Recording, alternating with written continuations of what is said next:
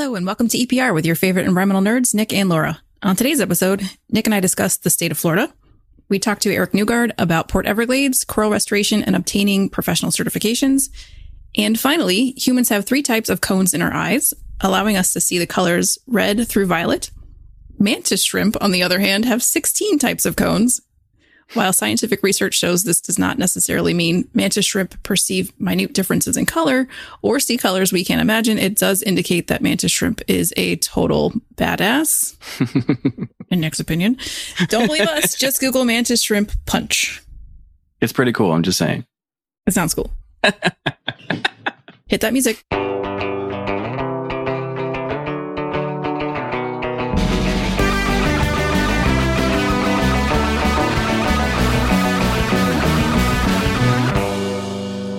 Registration is now open for NAEP's 2022 Annual Conference and Training Symposium on May 16th through May 19th in Fort Lauderdale, Florida.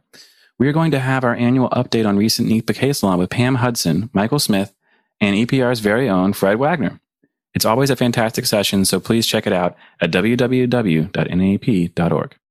We appreciate all of our awesome sponsors, and they're what keep this show going. If you'd like to sponsor the show, please head over to www.environmentalprofessionalsradio.com and check out the sponsor form for details. Let's get to our segment. Yeah, no, I mean, I have a long history with Florida too, so we can definitely do Florida. Do you? What's your history with Florida? So, speaking of like living vacations on the cheap, right? Like when we don't have a lot of money, you find creative ways to do vacations. And so every other year we would go to Daytona Beach. We had a friend of a family who had a house there, and they let us stay for about 10 days every other year. We had to pick when, and just coordinate all that stuff. But then we just go live like we were just living in there. It wasn't on the beach. It wasn't near the beach, but it was, free, essentially. So the only thing you had to do was cut the grass, except their lawnmower was about the same age as me. And the thickest grass in the universe grew in that front yard. It was brutal. And of course, Florida. Yeah. It's Florida. So it doesn't matter what time of day it is. It's humid and you're going, like, you sweat the second you step outside. And, yeah. And my dad wasn't about that action. So it was just me and my brother cutting grass. And he would be like, and it would stop. It would get stuck. And so that's one of my very fond memories of Florida. But the funniest part about it is the second we hit that Florida border, my dad would plop in his one Beach Boys tape. And that's what we listened to for 10 straight days. I mean, we're going to Orlando. We're doing whatever we're doing. That's what we're listening to. So I still know all the words to every Beach Boys song as a result. Okay. Yeah. But so you guys didn't do like the Gatorland or none of the fun like Orange Grove stops or anything? No. We did the beach, which was also free. And then we would do theme parks every once in a while. We would go like, Disney World and Orlando or Universal Studios. Yeah. And that was really fun too. Those are not free. So your parents were like, free stay, but we'll spend all our money in the parks. Yeah, exactly. Yeah. Which is one way to experience Florida. Theme parks is a thing. There's lots of them. It's not just Disney World. And, right. But yeah, you didn't get to see all the cool stuff.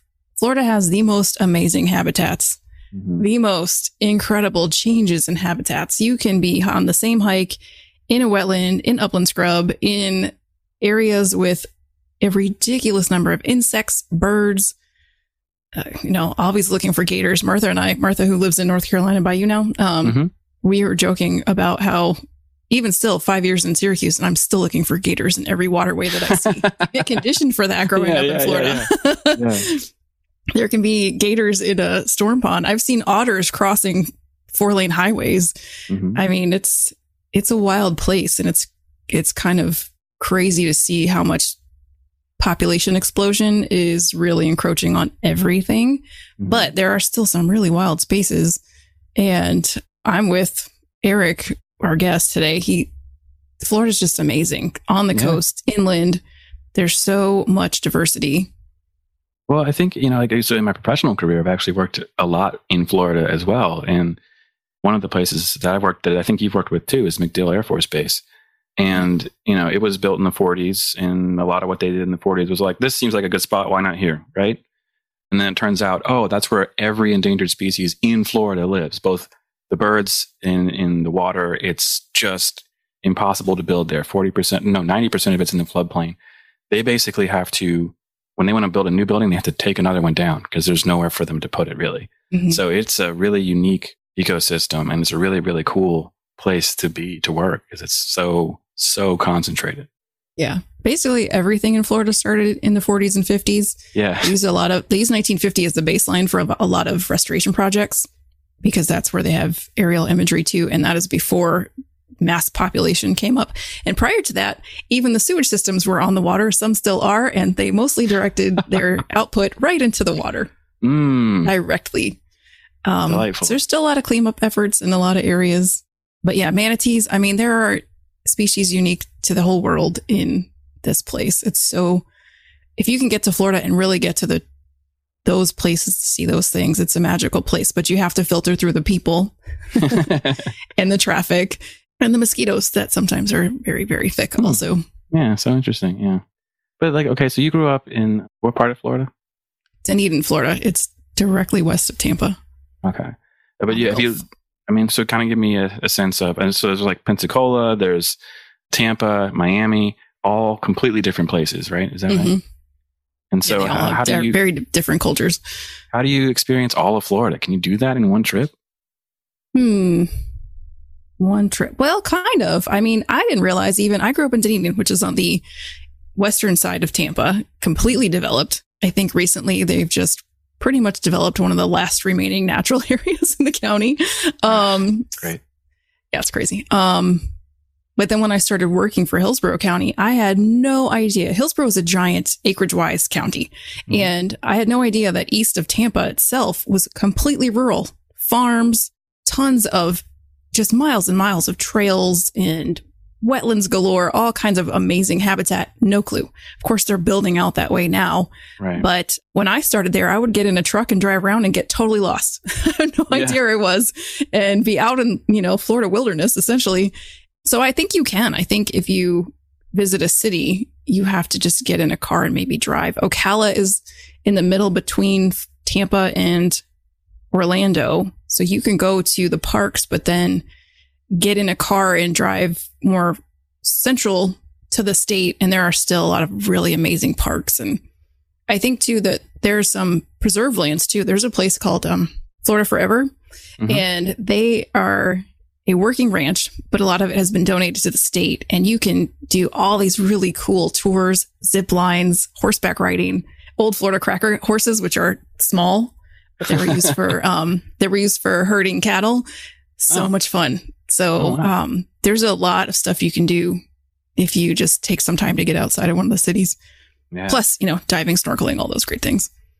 Yeah, of course. Oh gosh, yeah. But it's funny though. You kind of just reminded me, one of the NAP conferences we had, there was a talk about when we had it in St. Pete, and there was a conversation about Tampa and how all this development had created. And it's the same thing that's going on with lots of cities, right? Where when you build a bunch of infrastructure and you don't plan for how the water drains, it creates significant flooding issues, right? It's a really huge problem for Florida because the highest elevation in the entire state is like 300 feet.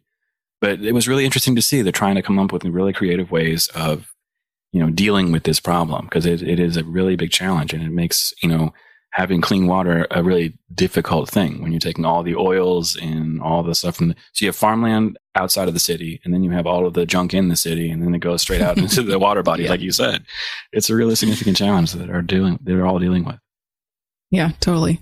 And I guess as far as can you experience Miami in Tampa, and you can't. Yeah. Florida's a big totally state, long crosswise from top to bottom. It's long. It's short across. It's only 3 hours. You can go. You can be in Florida and maybe do St. Augustine, which then you have the historical stuff and pirates and forts and cool things there. But if you want to do, you'd have to spend some time to do the whole state. Plus the Keys. I mean, it's amazing. Yeah, the Keys. Amazing place.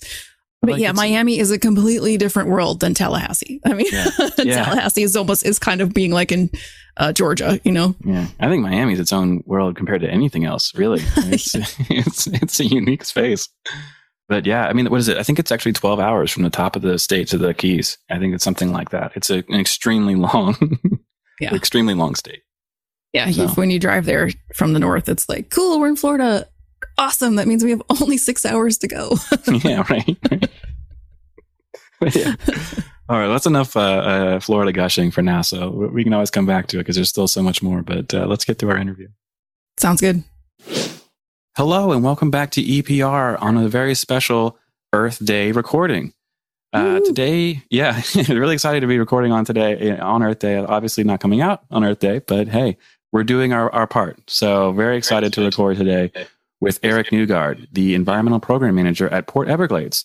We're really happy to have you on the show, Eric. Thank you for being here. Thank you for inviting me. Looking forward to this. Yeah. So tell us a little bit about the port itself. I don't know too much about it. So what is it? Well, Port Everglades is located in Fort Lauderdale, Florida. It is the third largest or most active cruise port in the world.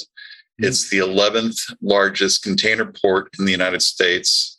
And it's the second largest petroleum port in Florida. We supply petroleum to all of Southeast Florida, 13 different counties. We supply all the fuel to Fort Lauderdale International Airport, as well as Miami International Airport. So there's a significant amount of activity here. The name is a little confusing. Everglades is to the west, but it has a long history behind it. And we're actually on the ocean. We're not in the Everglades. Yeah, that was going to be my next question. So why do they call it Port Everglades? Well, it had to do with going back to the 1920s when there was a lot of commerce that came out of the Everglades. It has had many different names. It's on Lake Mabel. So that was actually part of the name at one time. And Port Everglades stuck. And we've been here since 1928. Wow.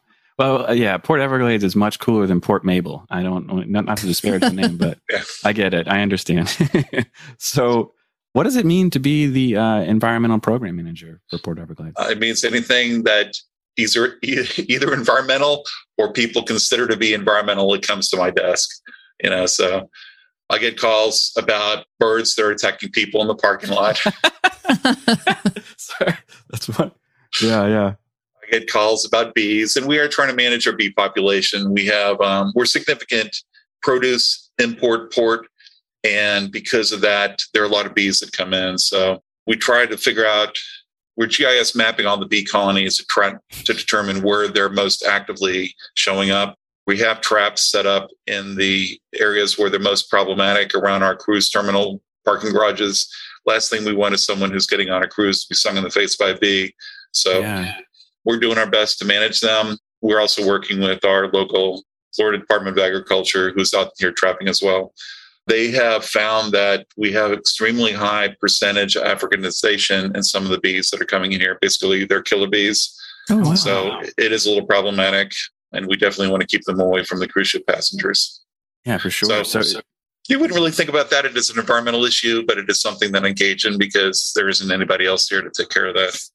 Yeah, so that's definitely a very important thing for your job, but you have other things you do as well, right? Like it's like you say, it's a catch-all. So what else do you guys, what are your big things you work on? Well, I like separating, my title is Environmental Program Manager, but I like inserting compliance and stewardship in there. So Environmental Compliance and Stewardship Program Manager. And I differentiate between compliance and stewardship. Compliance are things that we have to do by law. That means taking care of all the contamination issues that we have. Like I mentioned, we are a very significant petroleum port. It has a long history of we've been a petroleum port since the 1930s. There is contamination here. There are contamination issues that have to be addressed. We have a lot of activity. There's discharges pretty regularly that have to be addressed. So that's on the compliance side. We do have environmental permitting also for our infrastructure improvements. We have a very significant project coming up, the deepening of the port. And that has a lot of planning and also compliance issues associated with it. We're trying to advance the project forward. So right now we're very focused on coral impacts, and that's probably taken up almost 90% of my job right now is dealing with the coral issues that we're going to be contending with.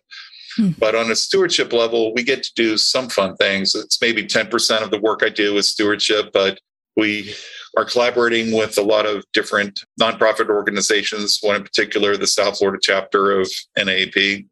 We just had our Earth Day photo at our community oyster gardening lot where we're collecting shells from different restaurants. We're drying them on the lot.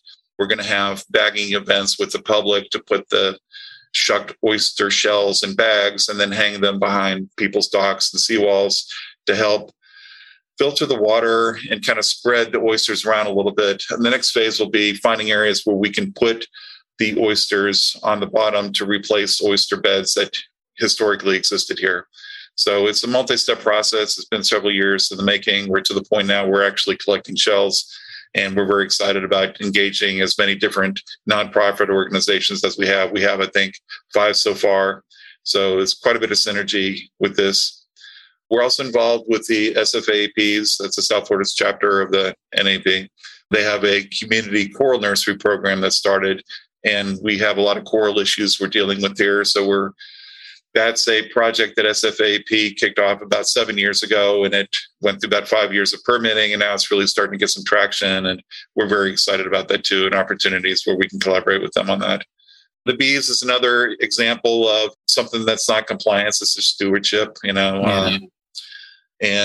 we're also going to be setting up a community seagrass nursery. We have one of the largest manatee aggregation areas in Florida. It's the second largest one in Broward County. We had like 600 some manatees this year at our peak. And currently the manatees are struggling because of the loss of seagrass throughout Florida. Mm-hmm. So we're hoping that we can supplement the seagrass that we have in the aggregation area. They come into a power plant cooling canal that's on our property. And we're hoping to supplement the seagrass that exists there. So when they come in the winter hungry, there's more seagrass for them to eat. So that's another example of a stewardship initiative. So there's a lot of them going on. I'll actually be giving a presentation at the NAB conference about this. We won an award in 2020 because of all the stewardship initiatives. And we're very excited about the programs we're engaged in. And we look forward to finding other opportunities to do more stewardship here. Yeah. Wow. I mean, that's a lot of really great stuff to hear about, and a lot to unpack too. And so would you say the challenges for the port, you could say it's been around since the 20s, and does the water table being so high in Florida, does that influence like how you guys do remediation and cleanup for spills? Well, yes, it does. We're about 3 to 7 feet to groundwater, depending on where we are in the port. And in the area where we have the larger contaminant plumes, it is about 3 feet. It's a lower elevation area. So we have free product recovery systems that are picking up the product. Right now, we have a memorandum of agreement with the Florida Department of Environmental Protection on advancing different segments of areas that have contamination. We're bringing a lot of them to closure, but we have this large area where there's a very large contaminant plume. And we're currently reconfiguring that area to allow larger tankers to come in. And in doing so, we're going to be more actively doing remediation at that site. But it's ongoing out here. I don't know that it'll ever be complete. And then we have the issues of PFAS, which is a national challenge. And we have the largest PFAS fire department here in Broward County. PFAS is the only firefighting foam that's effective. And because of our petroleum holdings and our cruise ships and everything here, we don't have another choice. And it's going to be a challenge. It's a long history, and I think we're in the same boat as everybody else. We don't know what's going to happen. Yeah, which is really wild. But like I say, it's really cool that you get to do multiple things, right? So you have to do the cleanup and the compliance, but those stewardship projects are really impactful and really interesting as well. So how do those come to be? How do you start working on those kinds of projects? Well, some of them are just... magic is really the only word that comes to mind. It really is magical how all these things just fall into place. I mean, I brought a lot of stuff with me when I came here. Like I mentioned, the Coral Nursery was a project that SFAAP started about 7 years ago. I've only been at the port 5. So that's something that came with me when I came here. I had no idea that there was the potential for so much interaction with the port, with that Coral Nursery project.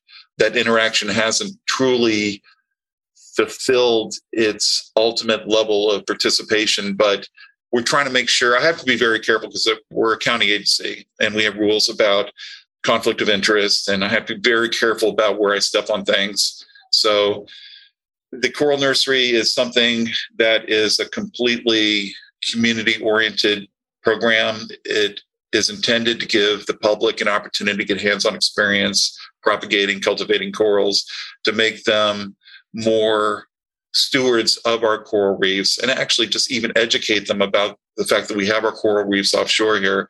I don't know the exact statistics or if anybody's even tried to determine them, but I'm guessing maybe 80% of the population in Broward County and Fort Lauderdale area doesn't even know that we have coral reefs within swimming distance of our shore. It's just, they think it's just sand that goes out, to the Bahamas. Yeah. And we have the most spectacular coral reefs there, and we want to do everything we can do to protect them. I mean, we do have this deepening project coming up that will impact corals. It's unfortunate that has to happen, but the population of Florida hasn't stopped growing since the 1940s. And this deepening project is really just keeping up. So we can talk more about that if you like. The deepening project I just looked it up. It will be 26 years old on May 9th. So it's been a long-term project. It's gone through considerable agency review, interagency review, and we have developed a significant program with this deepening project in that we have established an interagency working group that has just been phenomenal in working together in a collaborative effort and trying to find ways so we can minimize the impacts from this project. And I'll actually, at the NAP conference, I'll be discussing that in more detail, but it's been remarkable. And so corals is a huge part of what I do. I do have a degree in marine biology, so it's kind of a good fit. It's sometimes hard to differentiate between work and pleasure because on the weekends when I go diving, I'm doing all the work for the coral nursery, and so I don't know sometimes which hat to wear or which hat I'm wearing when I speak. I hear you. So how did you end up working at the port then? Just a long story. My bachelor's is in natural science zoology, and I graduated during a recession. It was kind of hard to find a job in the field. I worked for a while as a dive instructor on a cruise ship, and then at a dive shop, managed a dive shop, and captained a motor yacht, taking the owner and his family diving. And then I started with the Dade County Department of Environmental Resources Management as a pollution control inspector, and then very quickly became a hydrogeologist there, which had nothing to do with my educational background. Well, a little bit, but not. I was more of a biological scientist than a physical scientist. And then from there, I went to the Florida Department of Transportation, and that was quite a unique move for me because in that position, we were required to do everything NEPA. So that just everything that you could imagine environmental, I was dealing with. And I did that for a while, then was recruited by a consulting firm. I did consulting for 15 years, and then I decided to come back to government, and this opportunity was available, and it's been a pretty perfect fit. Yeah, I mean, it really does sound like it. If what you're doing on the weekend still helps your day job, yeah, I would say so. Yeah, I should have mentioned that somewhere in between, I got my master's in marine biology, so that even made it a perfect fit. Oh, that's so awesome. Well, I'm glad that thank you for walking us through that. But I had a curiosity question too, because a lot of coastal areas are dealing with climate change and impacts from those, such as sea level rise. Is that happening at Port Everglades? Are you guys taking measures to? Well, it's happening across the globe, of course. Right. And it is something that we take into consideration. Our state legislature has a requirement that we look at the 50-year planning horizon, so out to 2070. For example, with the new bulkheads we're putting in the new seawalls, they're designed so we can add up to 6 feet of additional seawall to them to accommodate up to 6 feet of additional sea level rise. But a lot of the infrastructure at the port is more than 50 years old, and we also have to be concerned about what happens after that 50-year planning horizon. And SFAEP is actually planning to put a workshop together to discuss sea level rise planning beyond the 50-year planning horizon. And that's where things get kind of crazy. And I mean, sea level rise helps with the depth of the water in terms of bringing ships in. But we have a lot of infrastructure that will flood. But we have some areas now with the high king tides are already starting to flood. So we're already being impacted by sea level rise. And we have ongoing studies trying to determine at 6-inch intervals where our infrastructure is most susceptible. And we plan accordingly with our future development, taking those infrastructure challenges into consideration.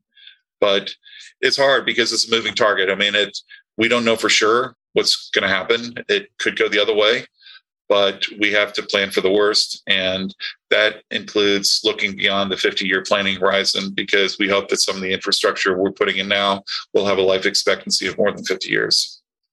Yeah. And it's a big challenge, I think, for a lot of different places. And all coastal areas. Yeah. And so, like, I know, for example, sometimes even where you can build totally changes, right? So are you having to plan for a kind of thing where you're not even building new buildings? You have to kind of remove old buildings as well. So it's not even just, new infrastructure, but it's getting rid of old infrastructure safely as well. Well, not so much yet.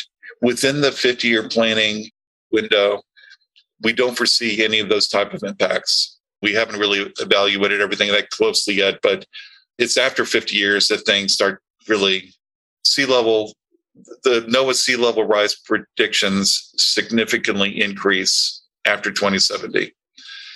And we have to look at the whole region to see what's going to happen. And I think we have to start planning now for where we're going to be in 2080, 2090, 2100.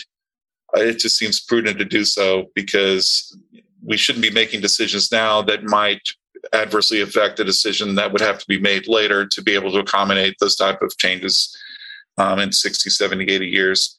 So things like our barrier island, I don't know the exact elevation of it, but I believe it to be less than 5 feet. So with 6 feet of sea level rise, we're going to lose our barrier island, and that's going to affect our port. We're no longer going to be protected. So we have those type of issues that we have to look at beyond the 50-year planning horizon. And those kind of things fall on my shoulders too, because it just, everybody thinks sea level rise is an environmental issue, and it is. But it's definitely specifically a port issue. Are you the only person on the team? Is it just you doing all the environmental stuff, or do you have a team there? I have one staff member working on 2, and we have a lot of consultant support. So we have in-house consultant, 1 full-time environmental person, plus there's almost infinite number of people that can be drawn upon depending on what's happening. Plus, for every one of our projects, we typically have environmental consultants on it. So there is a tremendous amount of environmental support from our consulting partners. Yeah, that's great. I did a lot of work with MacDill when I worked for EPC. Do you get most of your projects through grants or government funding, or do you decide that you want to do something in your plan and try to get grants for it? We are very regularly pursuing grants, and grants are a substantial component of the funding for our projects. But like with the deepening project that's coming up, that's a cost share program with the Army Corps of Engineers. It really is their project. And I can't remember if it's an 80-20 split, but they're bearing the burden of most of the cost, and we're contributing to it.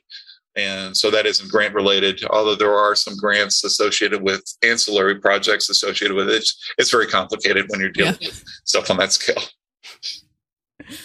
All right, awesome. Well, I went on a cruise in December on the Carnival Mardi Gras, the one with the roller coaster on it. And I think there's only I don't know, they were telling us about the other ships. There's very few other ships that are bigger than that one currently, but there's this race to build bigger cruise ships. I mean, does that ever end? Is that part of the navigational improvement project? Or how's that going to end up or play out? Yeah, that's interesting. Usually it's only by 6 inches to a foot every time. And we happen to always get the largest cruise ships here. Right now it's the Wonder of the Seas, which is a Royal Caribbean ship. And before that, it was Lure of the Seas. I don't recall what Freedom of the Seas maybe was the one prior to that. And they come here to Port Everglades, and we're thrilled to have them here.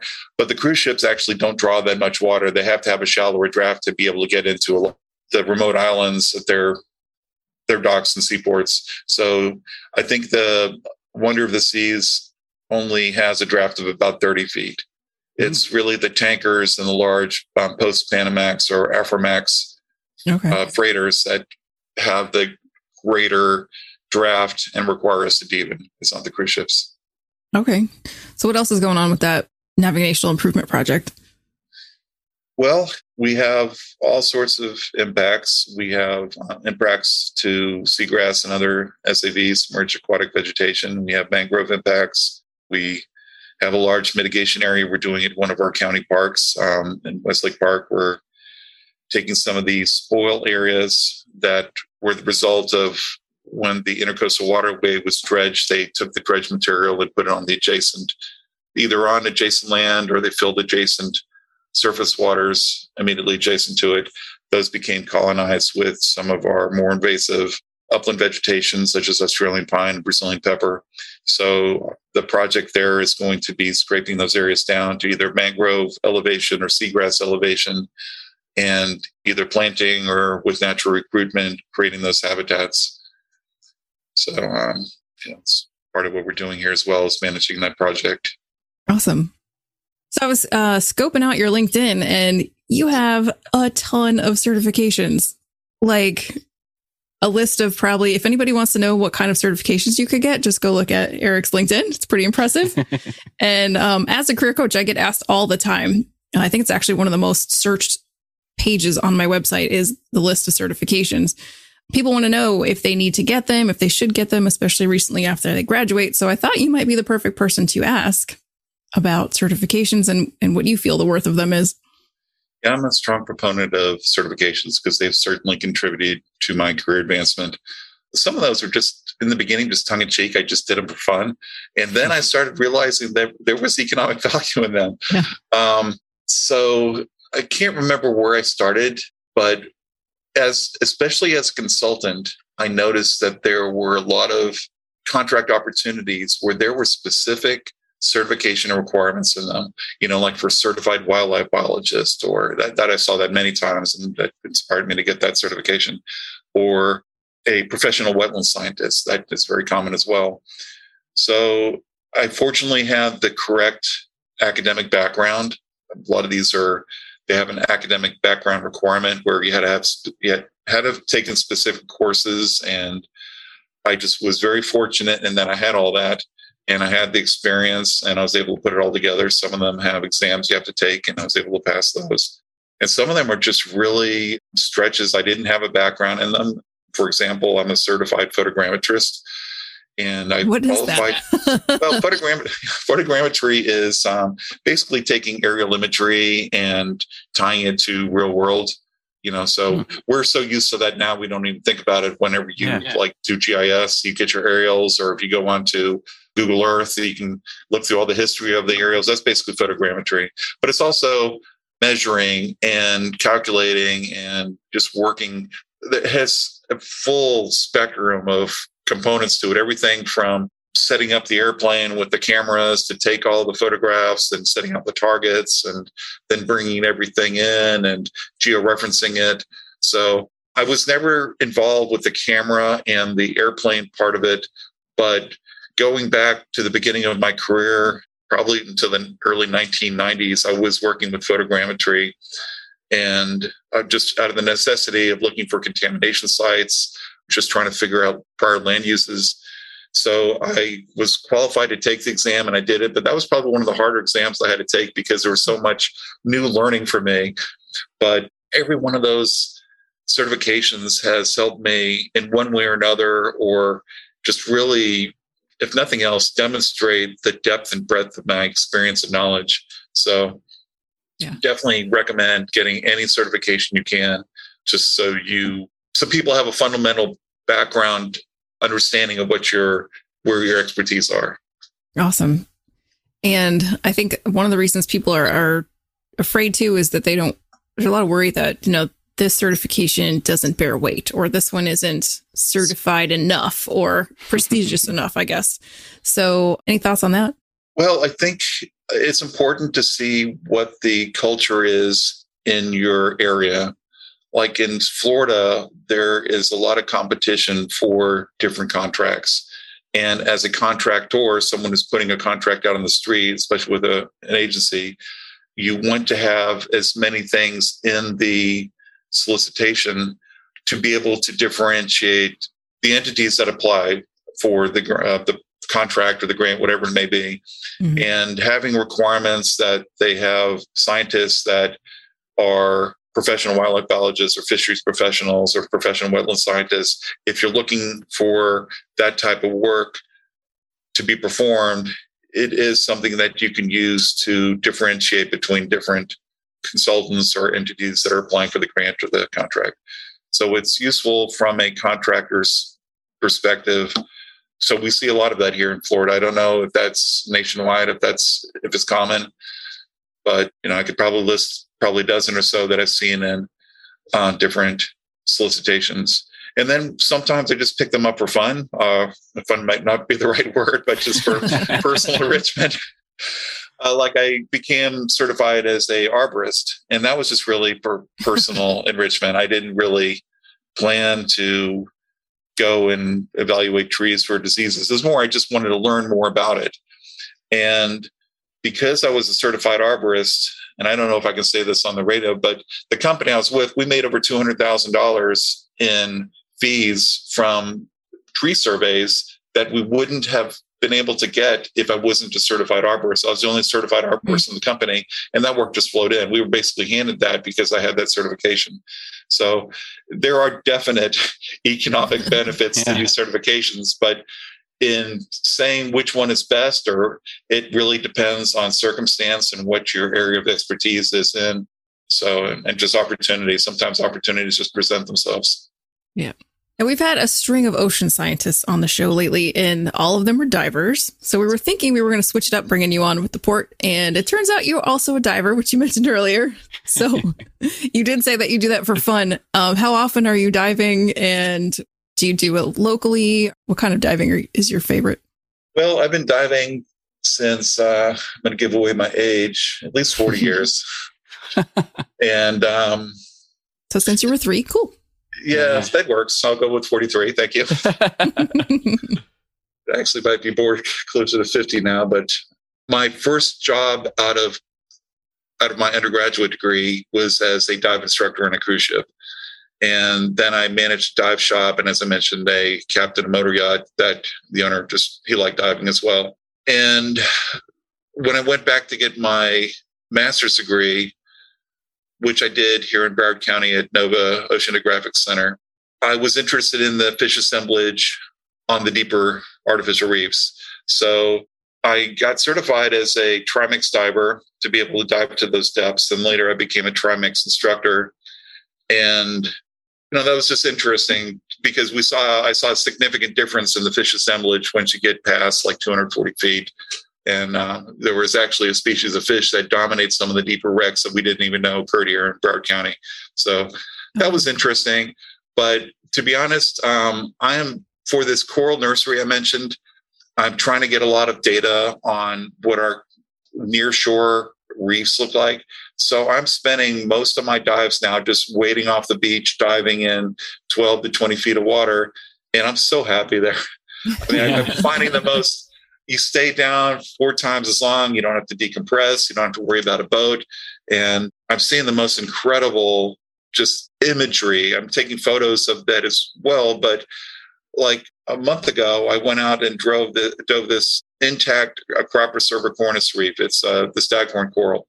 And as far as you could see in clear visibility, so probably 100 feet, all you could see was this perfectly pristine Acropora cervicornis. And I have a picture on my Facebook page and I think my LinkedIn page is the background. It's just one of the more especially considering how much impact our coral reefs have sustained in the last few years, seeing something that remarkable is just so refreshing and uplifting. So I don't know what it is, but all of a sudden I'm enjoying just the shallow stuff now. That's awesome. Yeah. Coming from Tampa Bay, where I was the reef manager, I think I'm a little bit jealous. Our visibility was about 6 inches. Well, I grew up in Tampa, actually, and did plenty of dives off of off the coast there. Nice. Yeah.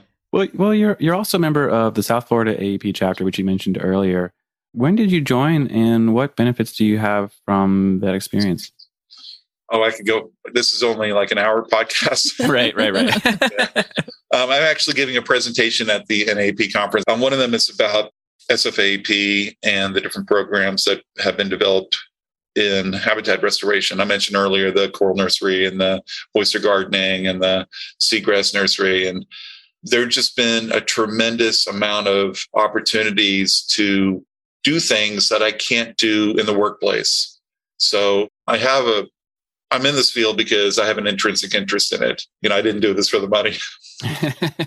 And so I really enjoy the public outreach. I enjoy sharing what I know about our natural resources and our environment with the public. And I don't get to do that much. I do more of that in this position, but less as a consultant and some of the other positions. So these chapters allow you to do things that you're sometimes restricted about doing in your workplace.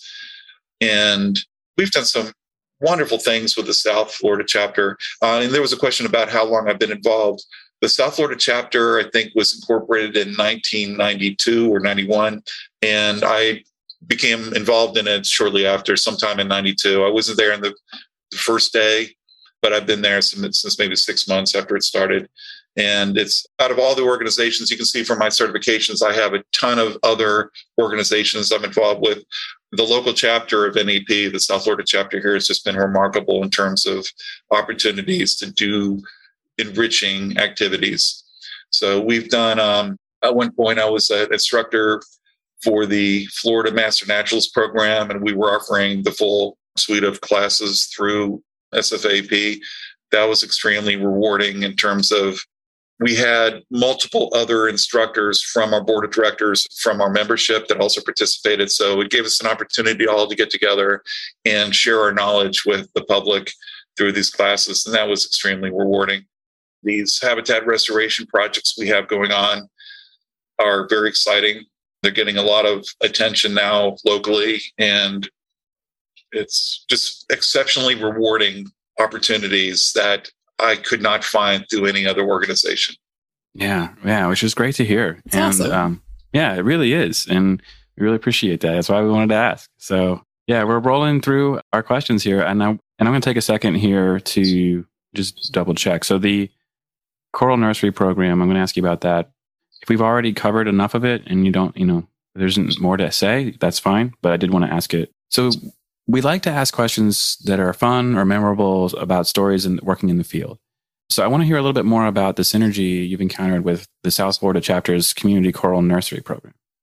That's a great question, because I'd love to share what happened in the last 2 weeks.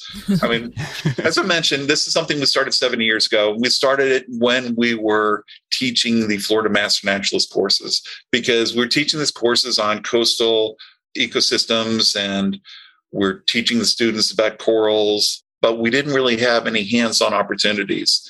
There are programs down in the Keys where there is some access, but we wanted to provide complete access for the public to be able to actually fragment corals and cultivate corals and do different types of reproductive strategies and do science experiments. And that resource was not available. So our main objective was to provide that resource for the public. We have a lot of members in our that have degrees in marine biology, and they're working in upland environments, and they're not really utilizing their expertise or their educational background as much as they would like. So another objective was to provide that opportunity for our members to do things that they can't do because of their work constraints. So we went through about 5 years of regulatory permitting. It's a pretty complex project. It involves about 2 million tires that had been deployed on the reefs off of Broward County. The county is actively removing about 1 million, maybe 1.5 million of them, but there's still plenty on the reefs and other areas where they just can't get. So a key component of this nursery program was actually going down, taking the tires off the reef, taking the corals that are growing on the tires, putting them into our coral nursery, and then disposing of the tires properly. It's kind of grown beyond that because we'd have additional opportunities to get corals, and it's moving very quickly now. And you were asking about the synergy.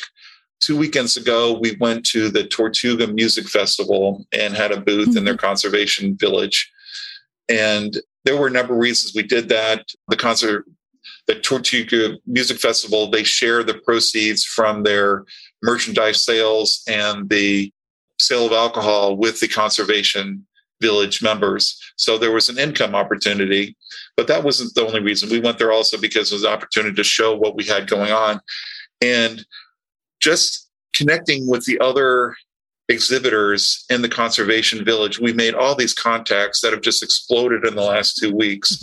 It was just really amazing. And I could go on for hours about it, but it's actually mind-numbing, the magic that synergy created. And all these partnerships have developed, and everybody's very excited about not just what we're doing, but what they're doing and how it relates to what we're doing. We're all basically trying to improve the quality of our reefs and the ocean, conserve our ocean habitats, and just collectively, we're all getting together, and it's quite magical. That's awesome. That's the best way to describe it. Yeah, it's almost like you're saying, be creative in the way you conduct outreach, and good things will happen. Yeah, so it was just a minor step we made to sign up for it, but the rewards have just been tremendous. So on Sunday, we're going to another event. It's a Ocean Conservation Day. We're going to have a booth there. And then in 2 weekends after this, I'm going down to Key Largo for the Florida Marine Science Educators Association to share with them our coral nursery. And just really remarkable how much synergy is developing around everything. That's awesome. And you've only just started, so I can imagine in a couple of years, you'll be amazed at how far you've gotten. 2 million tires and all that coral to replace off of that. Isn't it nice of someone to have left that there for you to do? Answer to that is no, but right. Yeah. That's a very sarcastic comment. Yes. Oh, well, that is, speaks to the networking we're always talking about here. Get out there and meet people who are like-minded, and magic will happen, like you said. So we're pretty much out of time. Is there anything else you wanted to mention before we go? No, it's really been exciting talking to you guys. It's always fun. And I wholeheartedly recommend that being involved with our local NAEP chapters. I mean, there's so much opportunity. You can do anything you want with these chapters. It's like a blank slate, and you can go out there and do all these habitat restoration projects, or you can do community outreach. And it's just wonderful to be able to engage other environmental professionals with very diverse backgrounds in these things. And we have someone who is an archaeologist who's very much engaged in our coral nursery program now. And, we have chemical engineers that are getting excited about the coral stuff. And it's just, it's really, I think that in terms of the environmental profession, our local chapters are where it's at. And I really hope that everybody's out there engaging in them as much as possible. Yeah, that's awesome. And I agree with you. There's some chapters who are, I would say your chapter is one of the role models out there. So if there's another chapter struggling, you can also reach out to Eric and that group and see, how can we do what you do? And I would love to see the chapters more actively engaged with each other even. But Eric, so that said, where can people get in touch with you? Well, can you put my email address up? Yeah, it's audio, so we can't put it up, but we'll put it in the, sure. in the description. So my email address is E and then my last name. So it's ENEUGAARD@broward.org. Awesome. Thank you. Well, thanks so much for being here today. This has been a lot of fun. It has. Thank you very much. Happy Earth Day. Happy Earth Day. That's our show. Thank you, Eric, for joining us today. It was really fun to learn about port life. Be sure to check us out each and every Friday. Don't forget to subscribe, rate, and review. Bye. See you, everybody.